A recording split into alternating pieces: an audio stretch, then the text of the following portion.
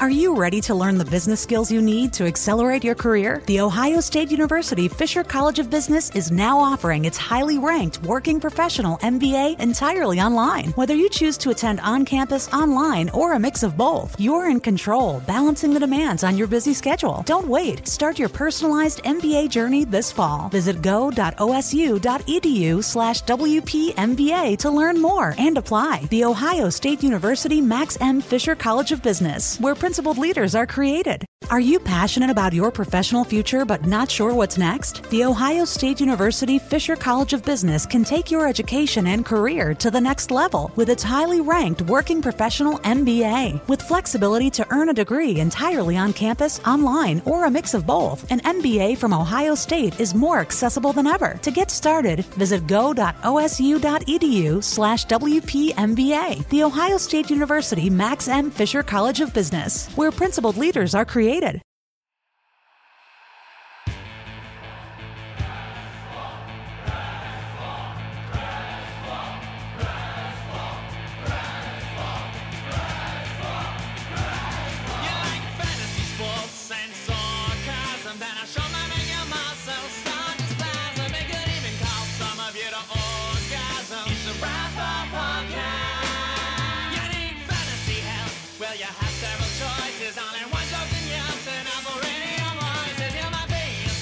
Like your name was Moses. It's a Razzball Podcast.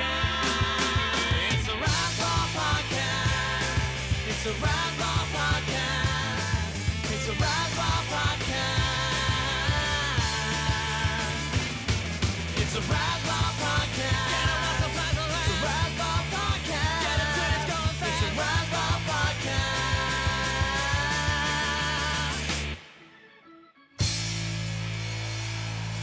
All right, welcome back to the Razzball Prospect Podcast. We're back for another week. This is your host, Ralph Lifshitz. This is, of course, powered by Prospect Live and the mind of Lance Brozdowski, newsbreaker Lance Brozdowski. Let's talk about that in the opening, because this is like the biggest moment of your journalistic career.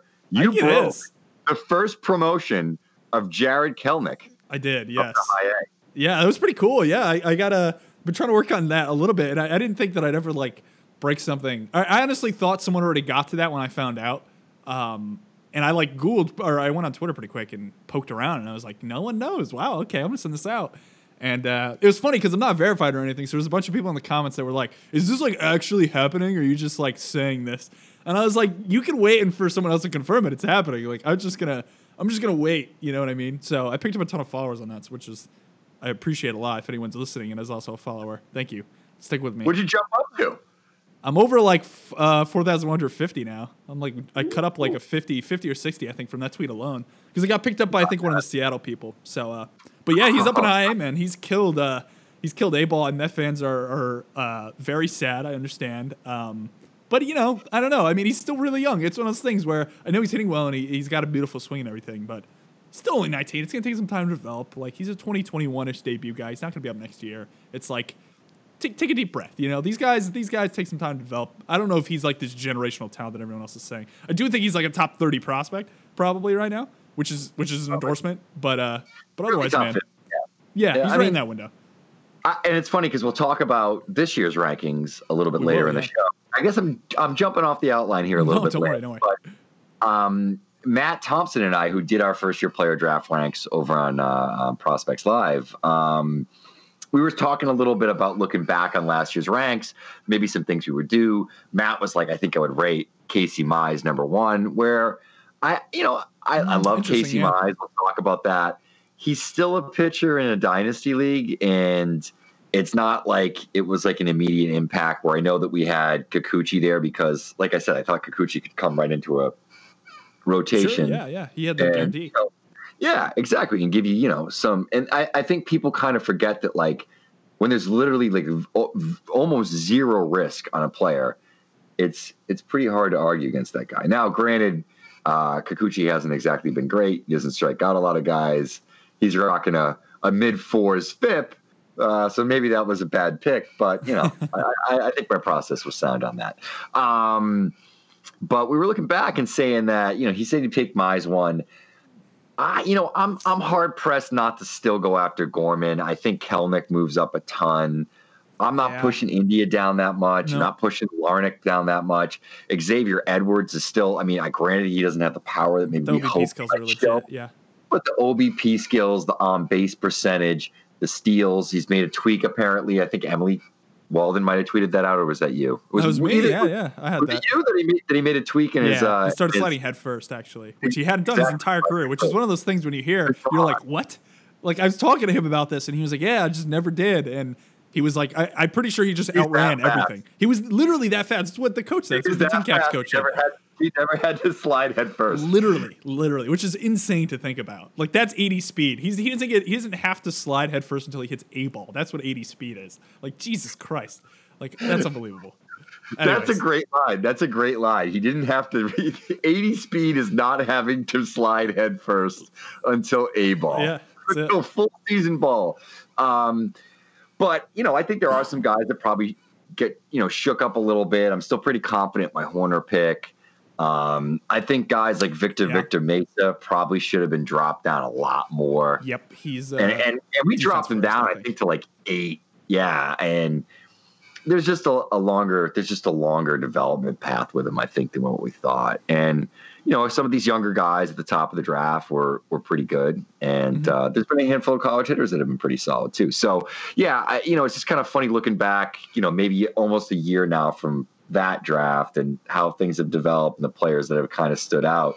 And, one player who obviously did well in low A, but Alec Vaughn, I had him one a year ago, and now I'd be hard pressed to have him in the top 10 still, even when he kind of, redeemed himself a little bit this season. But yeah, I mean, it's funny to look back a year from now. Because the numbers are still good in high A. Mm-hmm.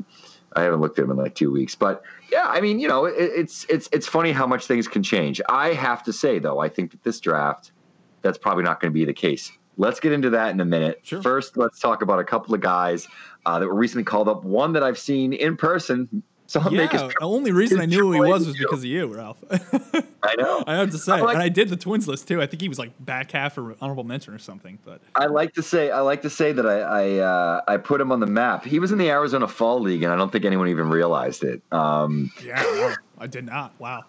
Devin Smeltzer. Yeah. Smeltzer. That's who we're, of course, talking about. The other guy is Zach Plesac. I've seen Smeltzer. I watched Plesac pitch the other night. Smeltzer is interesting. We'll start with him first. Mm-hmm. Kind of an interesting background. Did you realize he was a cancer survivor? No, but I heard that on another pod. They said they should check out his backstory. And I was like, oh, I will. And then I think I Googled it. And yeah, I mean, props to him. This is unbelievable.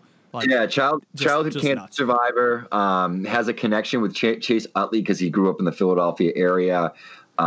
Huge Utley fan. And then when he was originally drafted by the Dodgers, it was, I think, traded over last season. And I think, his opportunity to kind of meet Utley again, there was some part of Utley was somehow involved in that process post-draft because they knew what the backstory was.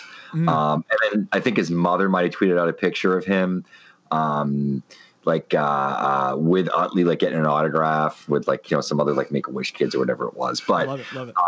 It's kind of, I think that for me, when I hear those kind of emotional backstories, the same thing with an Austin Shenton and everything he's gone through, leading up to the draft. I feel like an emotional connection to those players a little bit more. I know that's kind of lame. No, I agree with you, man. Yeah. I didn't know that about Smeltzer when I saw him. And I'll say this. He is a complete underdog to begin with. Wacky mechanics. I know I talked a lot about his glove hand and sort of how it's almost until his weight transfers to his right side that he even tucks that glove hand in.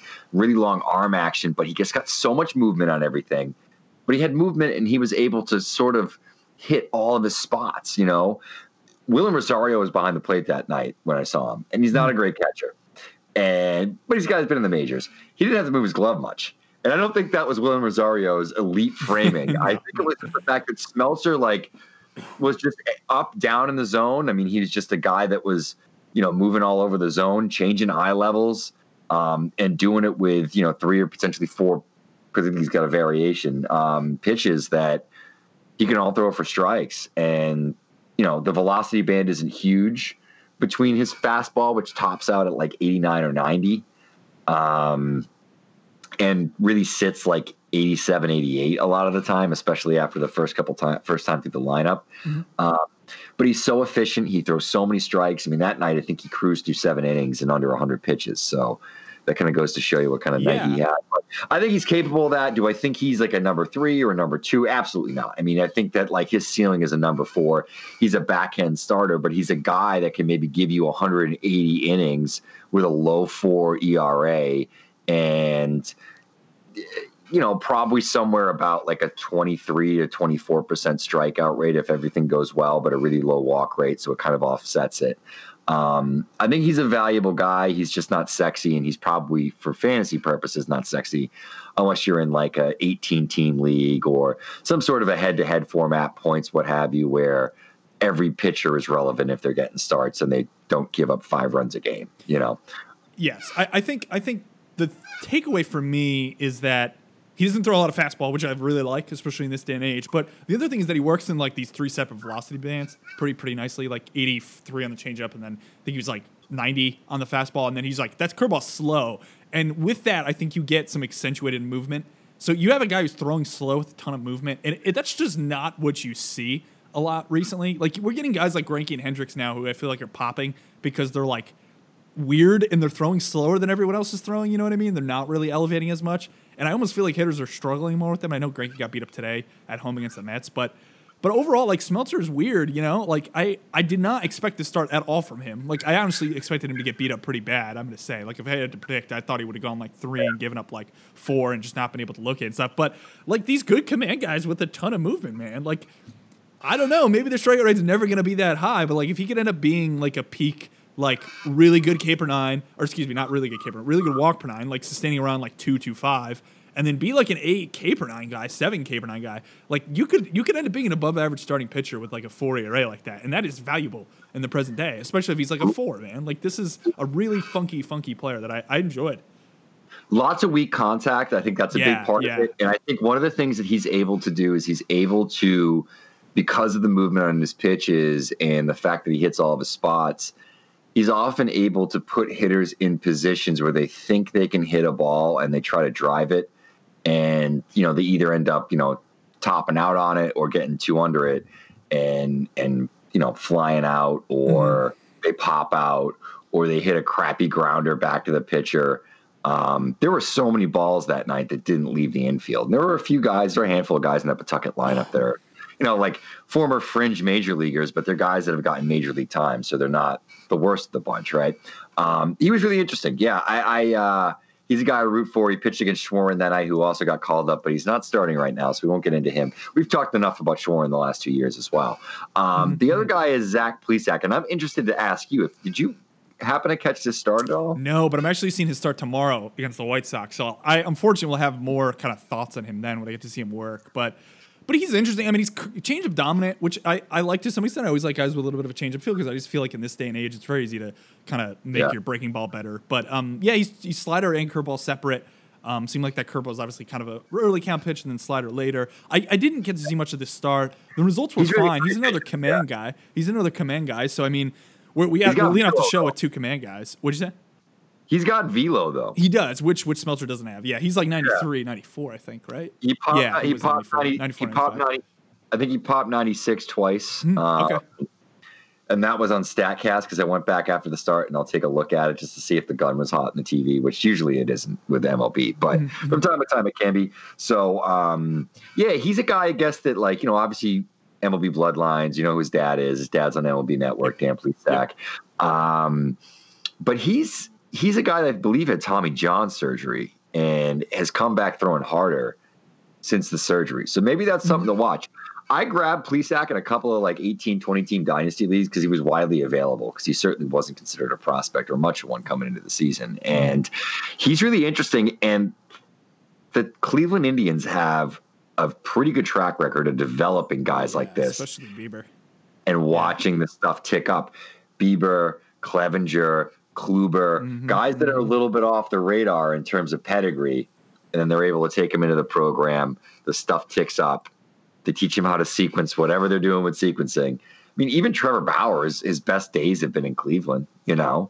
Absolutely. Absolutely. Yeah. No, they definitely have That's a question for Bauer. What is it about Cleveland that's been able to help all these guys, take another step when they were sort of underappreciated by the prospect community and evaluation scouting community at large? There's a question. That is a good question for him. I might bring that up, but yeah, I might actually ask him about Plesac when I get a chance.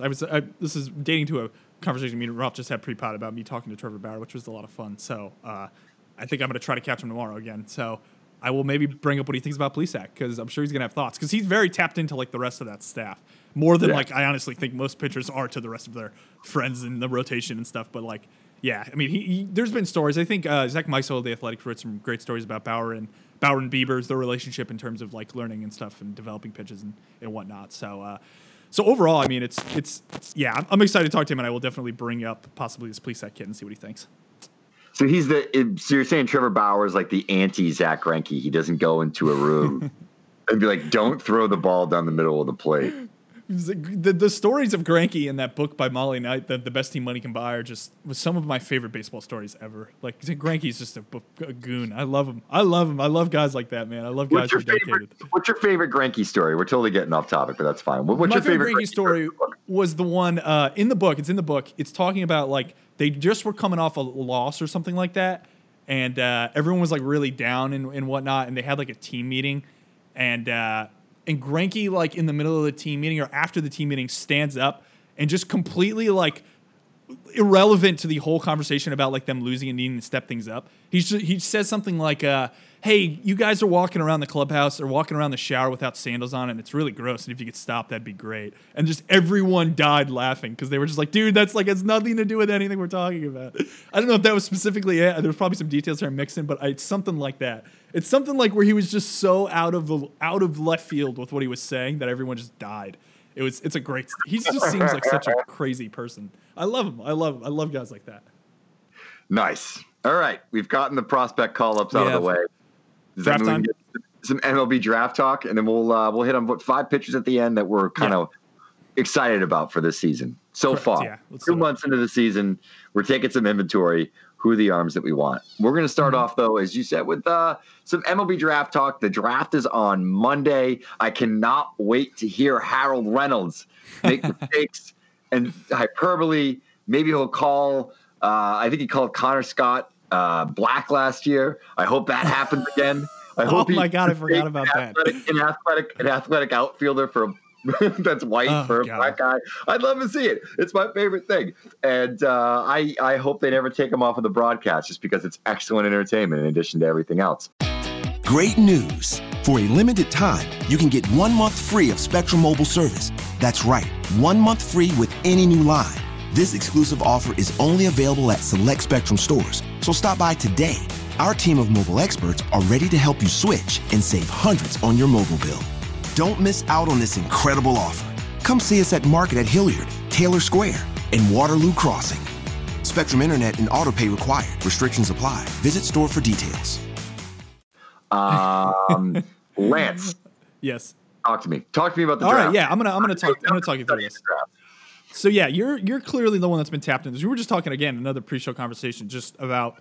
I feel like me and Ralph are almost like the antithesis of each other right now. I've been so tapped into the major league side and some of the minor league side. Ralph's definitely been more tapped into college baseball, especially with like the regionals going on this weekend and stuff, and the draft specifically and all the stuff we're doing at Prospects Live. So I guess I want to ask you some questions mainly, and we'll tailor them towards like kind of the fantasy side of things. I think is the most obvious. I think we should probably not talk too much about Adely Rutschman because he's amazing. For the most part, everyone thinks he's going to go 1-1 and he's good and he'll fly through the system and he's like best of both worlds. But I do want to dig into an individual that we were talking a little bit about may drop a little just because of the profile. And I know this was a story that I think someone wrote on The Ringer, and I believe Eno touched on it, and possibly at Fangraphs they touched on it. Just how the game has changed in terms of the use of players. A right first baseman like Andrew Vaughn seems like he's getting discounted purely because there isn't much room for him to play other positions. I did hear that he was playing third. He took balls at third, I think for the Marlins. I'm not 100% sure on that, but I guess they're trying to maybe see if there's some infield versatility there or something more outside of just him being a right first baseman. So I want to talk to you because I know you're really high on him, and you said that this is one of the best combo hit powers we're going to have in the draft, and possibly even on like prospect lists when he hits a prospect list when he's eventually eligible right after the draft, when you kind of slot all these first-year player draft guys back into the overall crop of top 100. So, Ralph, should Andrew Vaughn fall? How much of a stake is it if he does? I think that if he falls beyond 3, honestly, like every team that doesn't take him has made a mistake. Yeah. I think it's going to be one of those. This is one of the most prolific college hitters in the history of college baseball. He was in a lineup that really didn't have a whole lot of protection this year, so they avoided him, and he still put up big numbers. There's power, there's contact, and it's just the approach. It's just eye at the plate. The guy just knows the pitches that he wants to hit. He rarely expands the zone. He rarely chases on anything. I know he struggled a little bit with the national team for like a month or so last year. Is what it is. But overall, I mean, he's just had a ton of production. And I think that it's from a surprising package because he's a 6 foot, maybe sub 6 foot guy. Maybe he's 6 feet, maybe he's 5'11", somewhere around there, 210 pounds. It's not a crazy athletic body. It's a little boxy.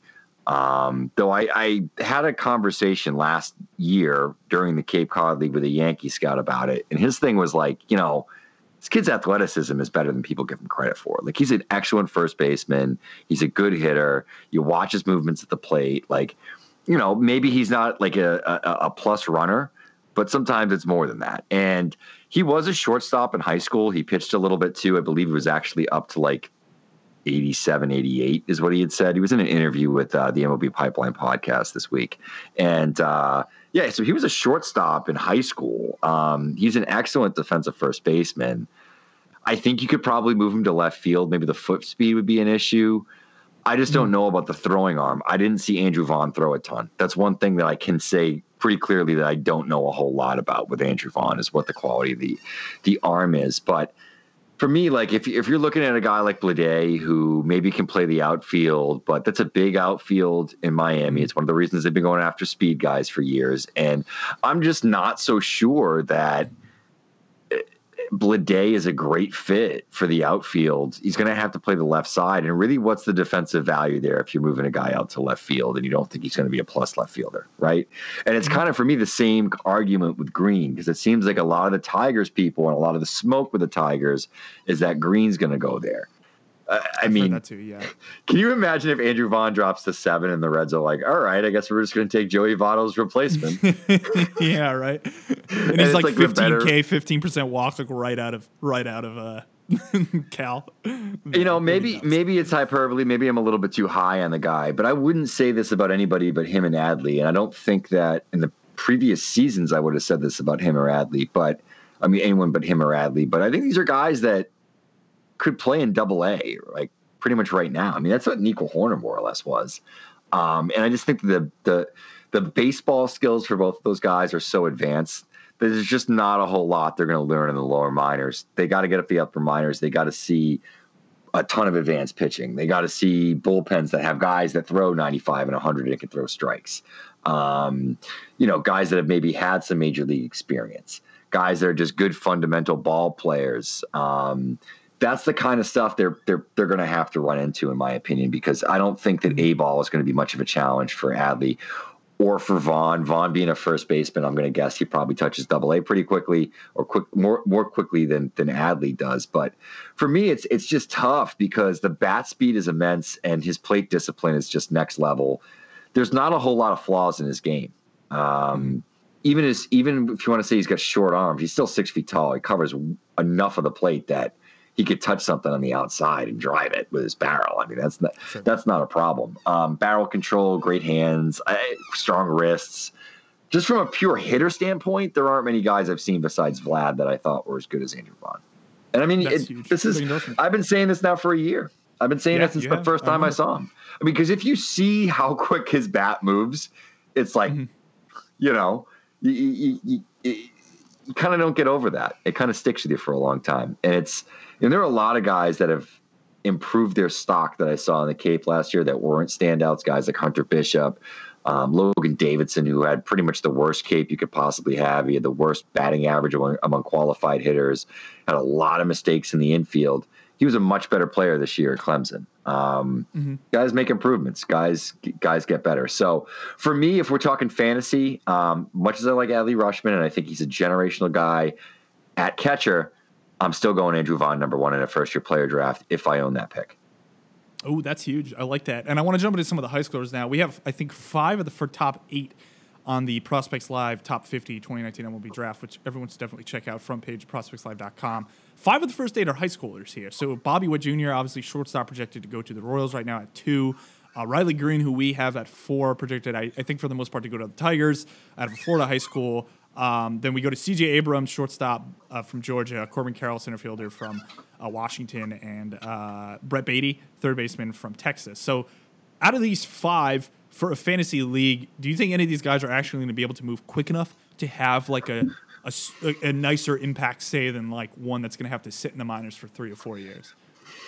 It's always tough with these high school guys, and it's tough based on where the organization is at the point that they can be called up, right? Because I think we could agree last year with the Blue Jays, a guy like Vladimir Guerrero Jr., who was ready for the major leagues at 19 probably, didn't get the call because of the organization that he was in. I mean, I think if he was in a different system, a team that was competing and they needed a guy to play third base or a DH, it's a solid chance he gets called up. Now, that being said, I think that there are some high school hitters here at the top of the draft that could move pretty quickly. Bobby Witt Jr., he's prestigious. I think we know what the track record is. It's funny because he's a high school player, and I feel like he already has prospect fatigue. Just because people have heard about him for so long that it's true. There's a lot of people arguing that, like, Witt's too old. He's gonna be one of the older like high school prospects and blah blah blah. And it's like, dude, he would have been a top 10 pick last year, if not top 5, right? So we could kind of throw that out the window. Power, speed, the ability to stick it short, an excellent arm. Got that from his daddy. Bobby Witt Jr. is the truth. He's a guy that I think could probably move pretty quickly, but we'll see. I think there's still some hit tool issues there, which might be a question. Riley Greene is the opposite. Riley Greene is not a great defender. He's not a standout anywhere. He's a below average runner. I shouldn't say he's not a standout anywhere, but just in terms of the peripheral skills outside of the bat, this guy might have. We've seen 70 hit tool kind of bandied about with this guy. It's a plus hit tool.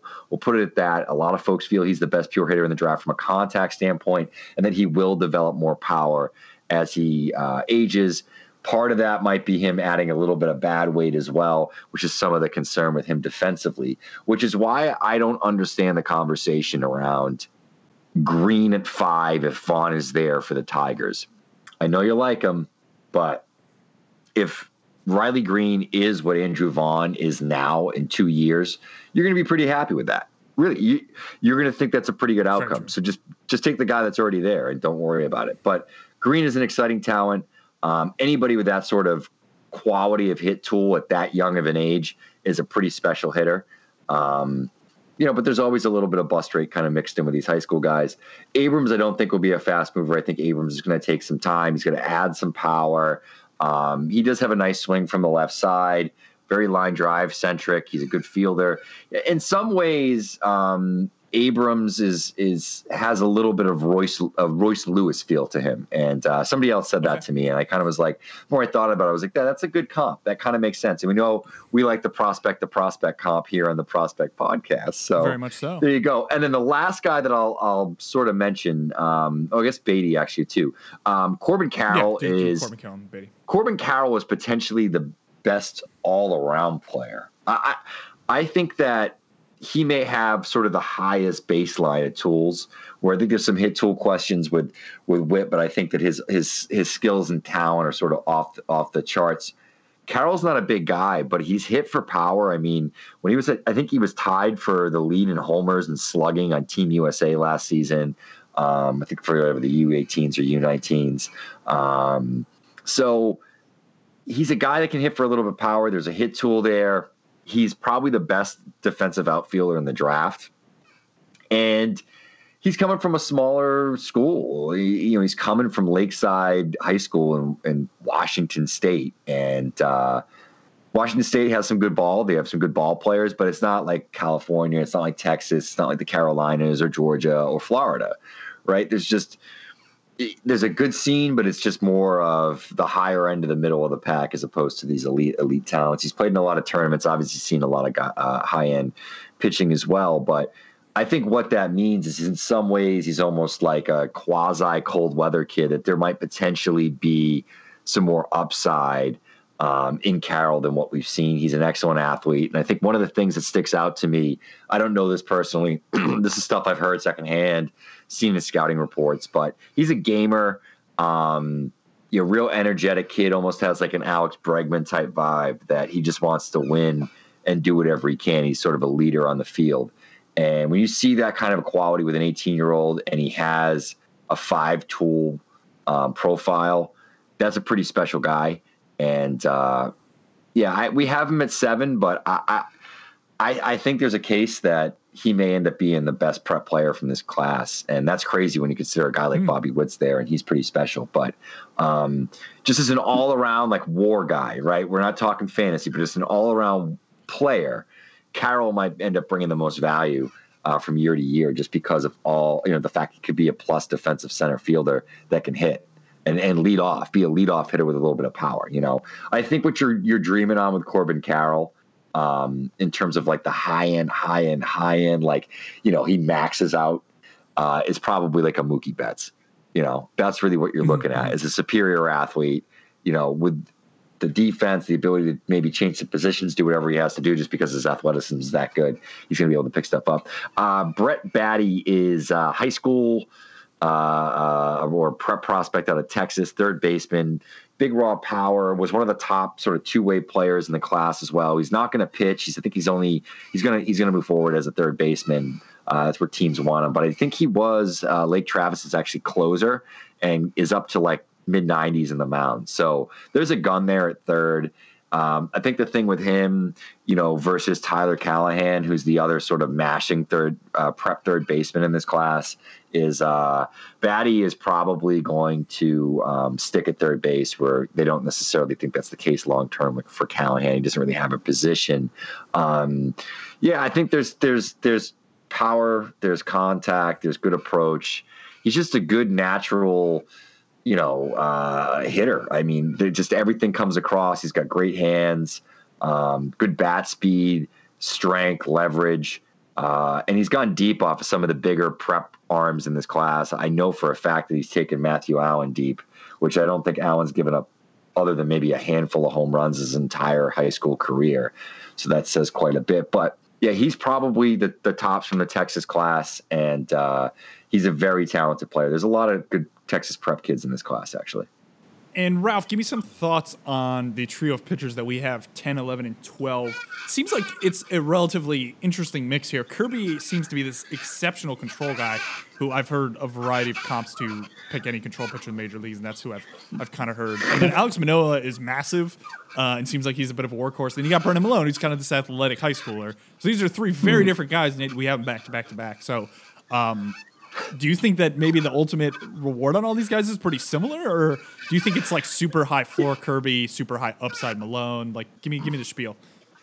Yeah, I think that the upside here is probably Manoah and Malone, and Kirby's more the safe pick. And I can kind of tell you in the background, I ranked this list with Anthony Franco, Tom Musa, our college guys, of course, Kyler Peterson, and Matt Thompson. And the way this is ranked out is Tom and I and Anthony really like Alek Manoah, so he ended up 10.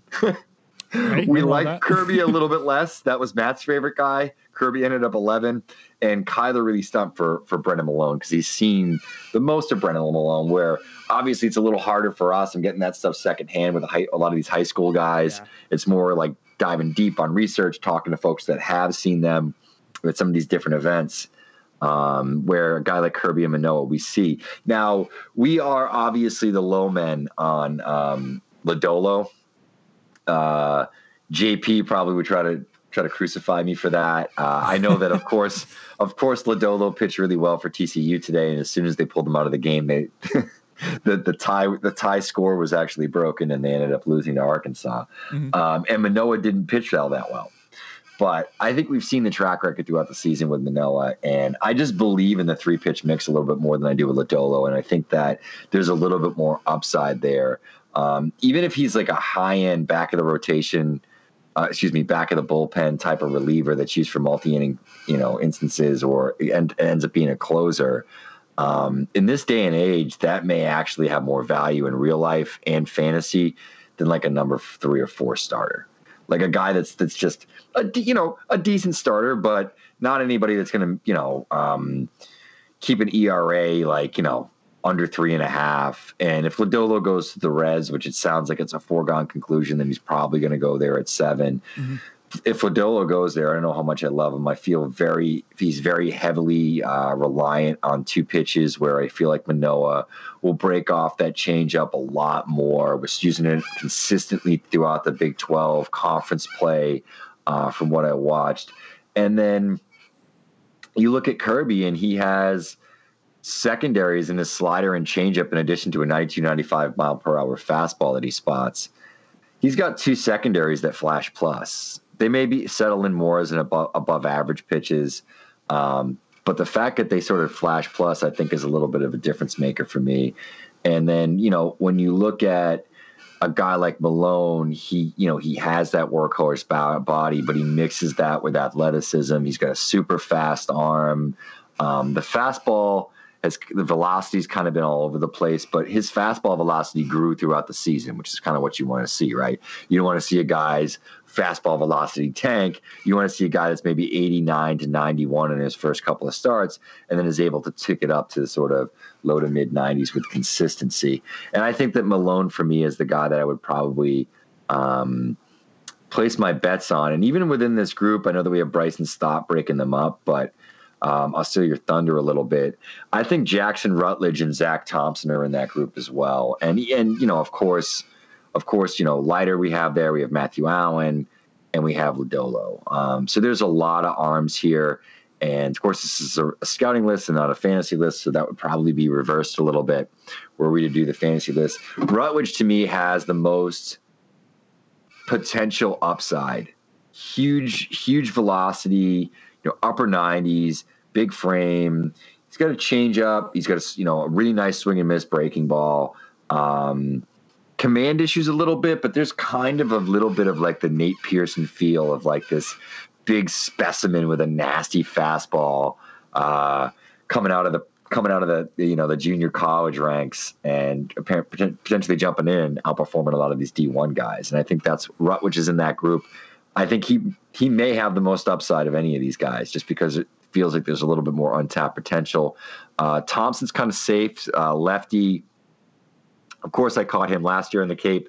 His fastball velocity, from what I saw in the Cape, it was 91 and 93, has ticked up even more. He's been touching 97, sitting 94, 95 with consistency. He's got a couple of good breaking balls. He's got a changeup that has that knuckle curve grip or whatever that you picked out in the bullpen video that I had sent over to you last year. If you remember that from Wareham.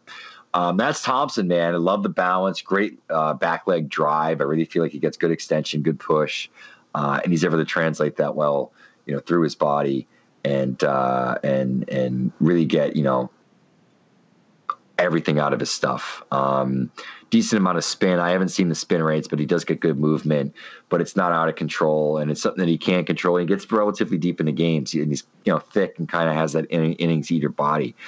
I like Thompson too. I think there's a mixed grab of a bag of sort of arms at the top of the draft here that you could pick any of them and sell me on why you think they're the guy that should go first, and you could probably make a pretty reasonable case. When we get a little bit back into the rankings, somewhere about 65 to 80, there's a whole chunk of projectable righties and 6'5" lefties. That's amazing. There's all these like super tall lefties. It's crazy. High school guys, college guys. Some of them are control lefties. Some of them are power lefties. Hey. But there's all these guys that are over 6'4" and throw left-handed. I'm like, where did all these guys come from? How come there's nobody that's 6 feet tall? It was. It's kind of a funny draft. This isn't. It's weird because I feel like we say a draft isn't deep or it's not that good, and then we look back 3 years later and we're like, "Wow, that actually was a good draft," and that one we thought was good wasn't good. That's a good point. Like, it's so much is about which players go to which teams. That if we have a draft where players fit that organization style of development, maybe the one thing they do well, that changes the outlook tremendously. And it's one of the reasons I won't do my first year player draft ranks until players are in organizations and we know where they're signing or potentially where they're going to end up. But it's kind of interesting.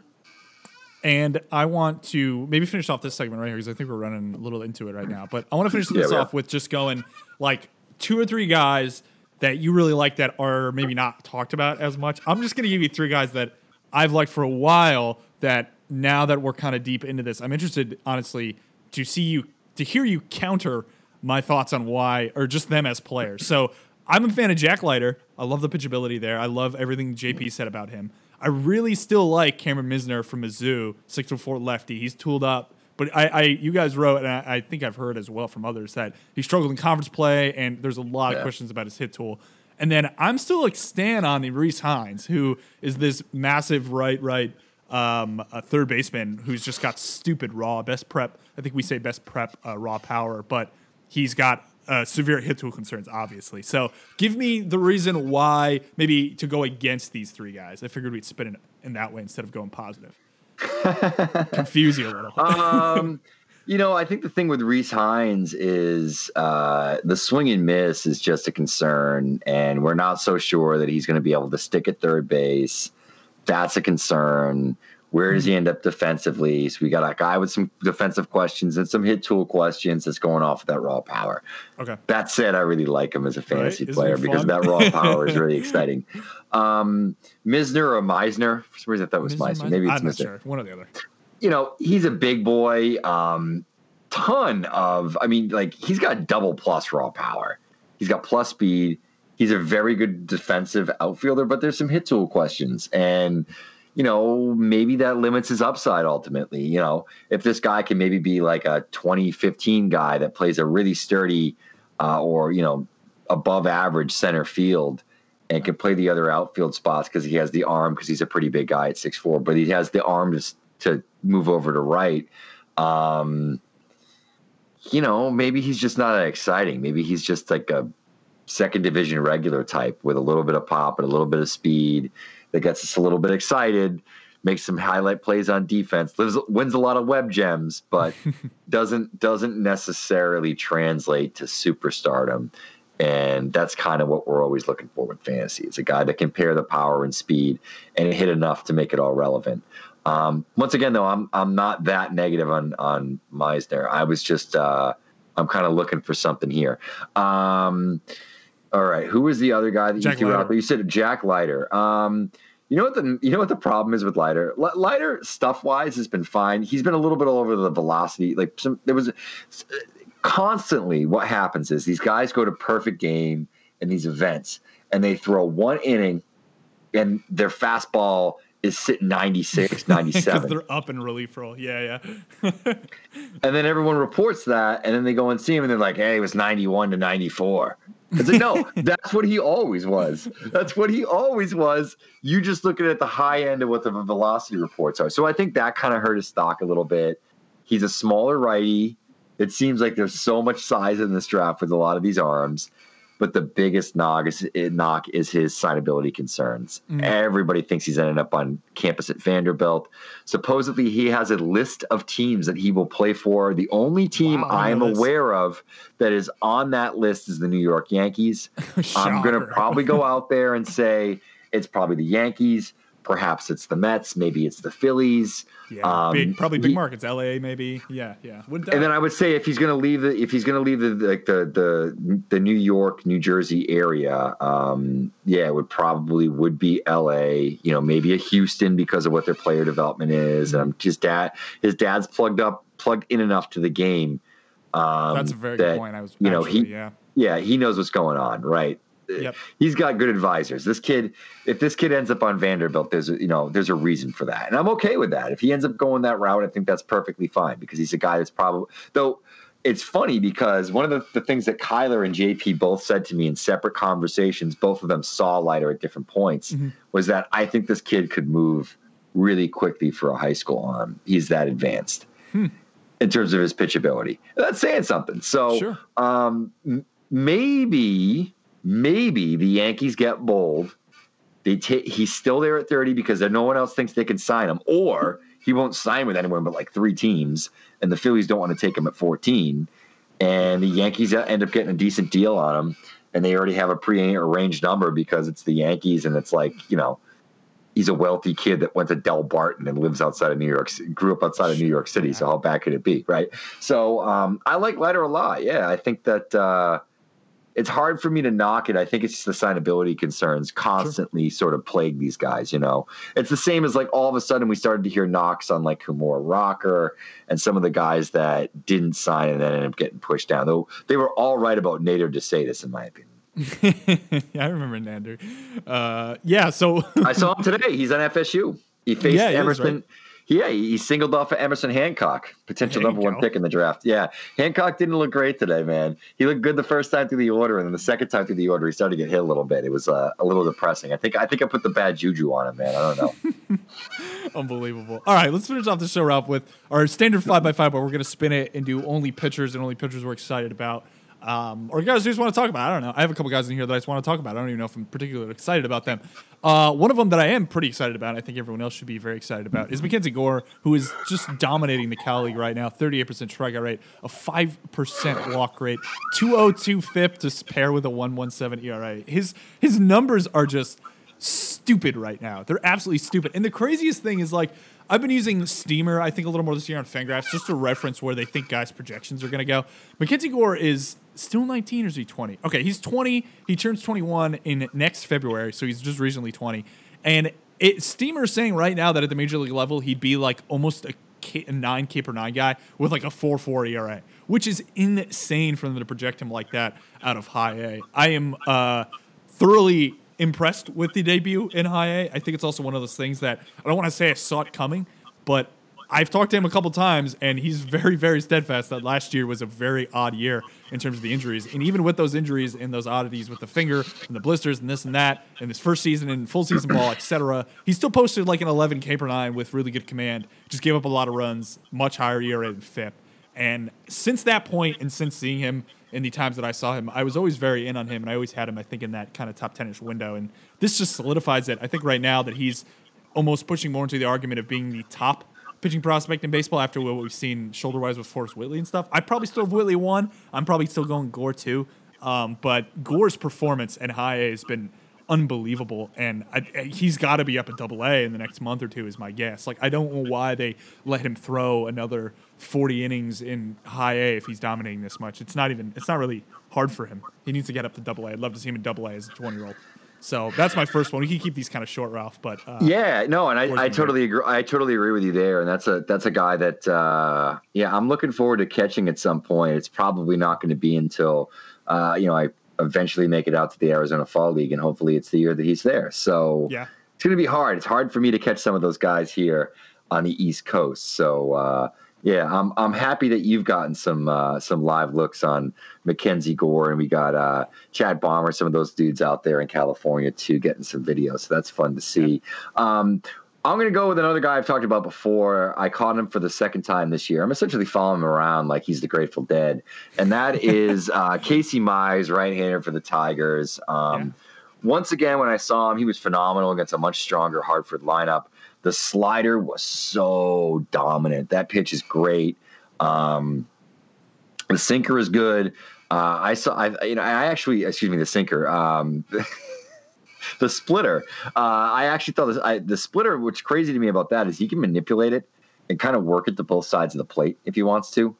I thought he broke off a couple of cutters that broke the opposite way from his slider, but I'm guessing that might have actually been him manipulating the splitter, some velocity there. It's kind of at the higher end where he throws the cutter of his slider sort of velocity band.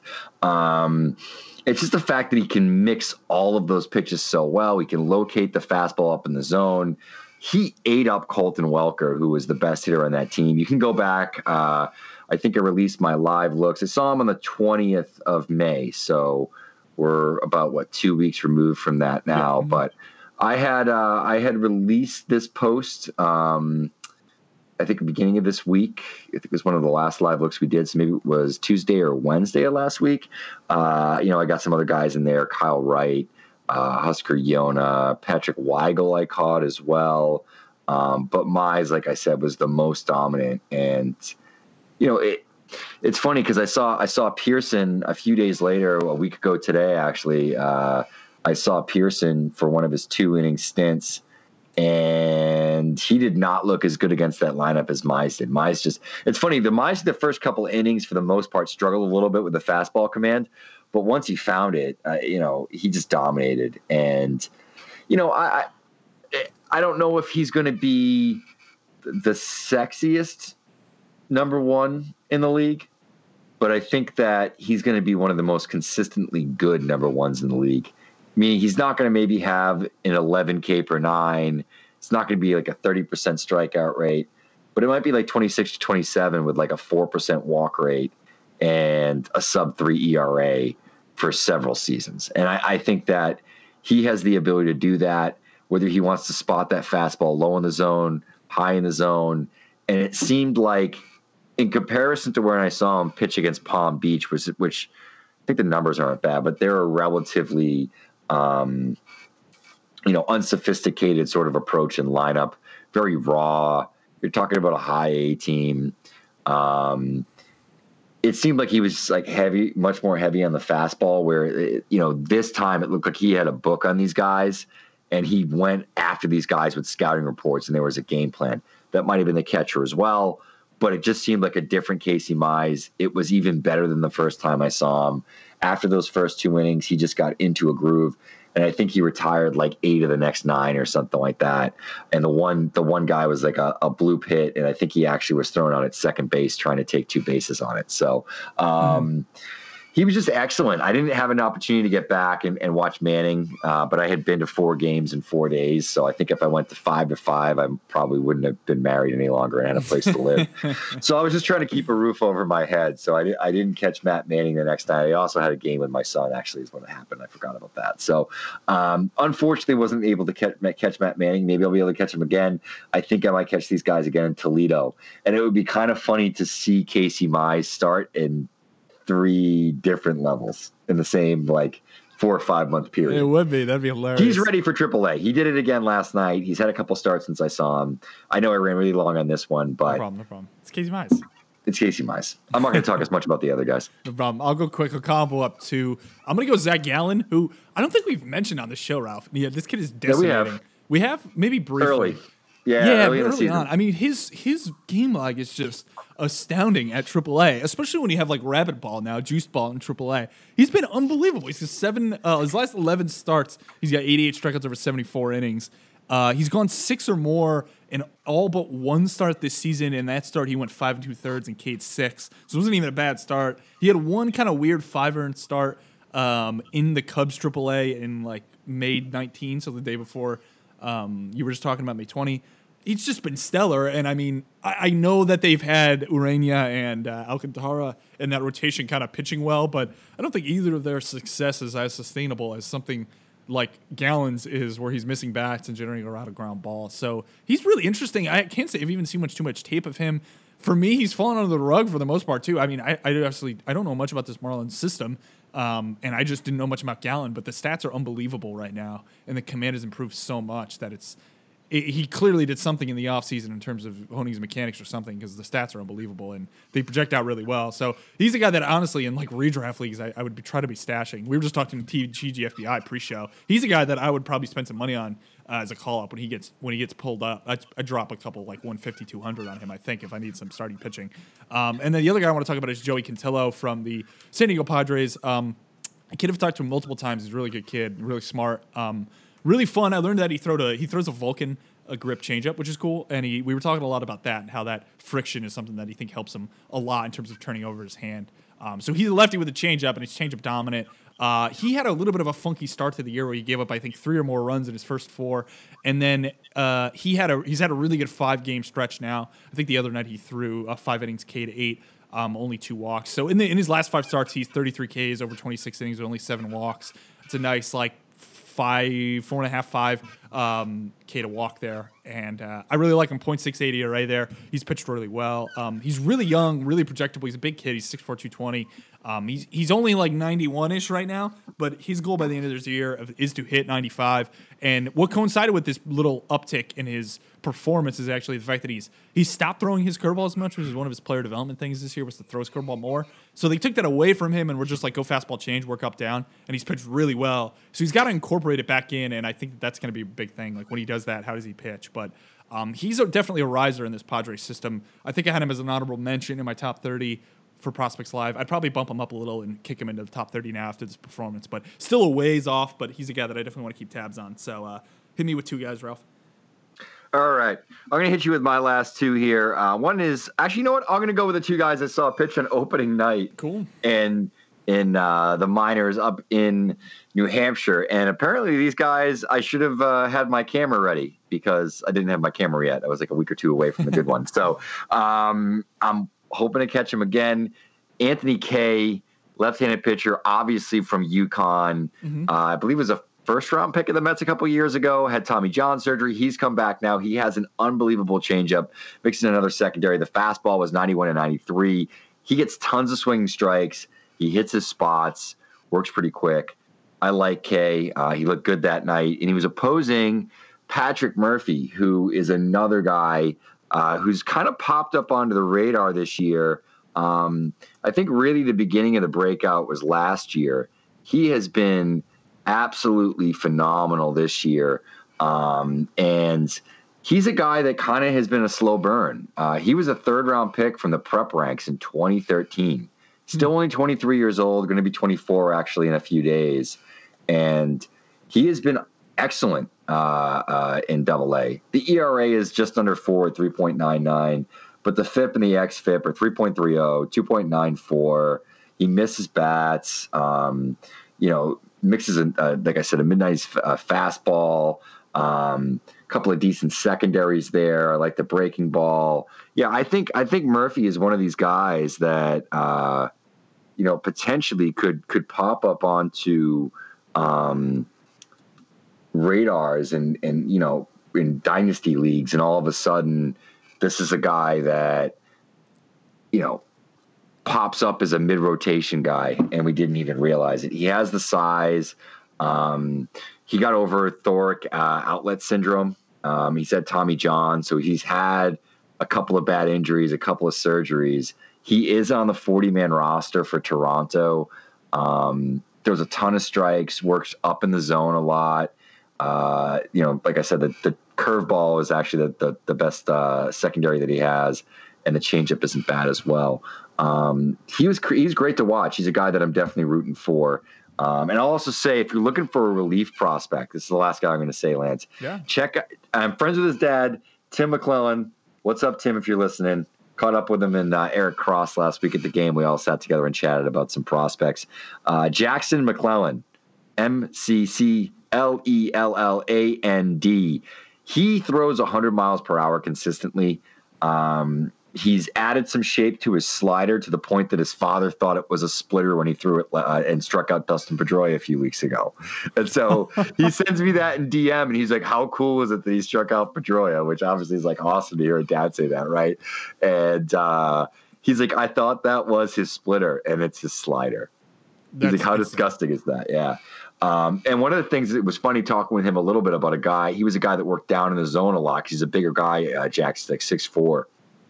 Now he's throwing high, and his dad was like, your whip is exactly the same, whether you throw low or you throw high. It's just funny that, you switch that, and talking a little bit about, the mentality of obviously trying to tunnel pitches and combat launch angle and guys that are good low ball hitters. So it was just an interesting conversation that I had. I don't talk to players, but I'm in the stands hanging out with their parents, apparently. Hey, that's just as good, man. I love it.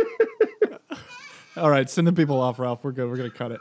All right. This has been another long one, but we owed it to you. It's the Razzball Prospect Podcast for another week. I am Ralph Lishitz. That is Lance Brozdowski. Follow us on Twitter. Send our family roses and chocolate. We'll see you another week.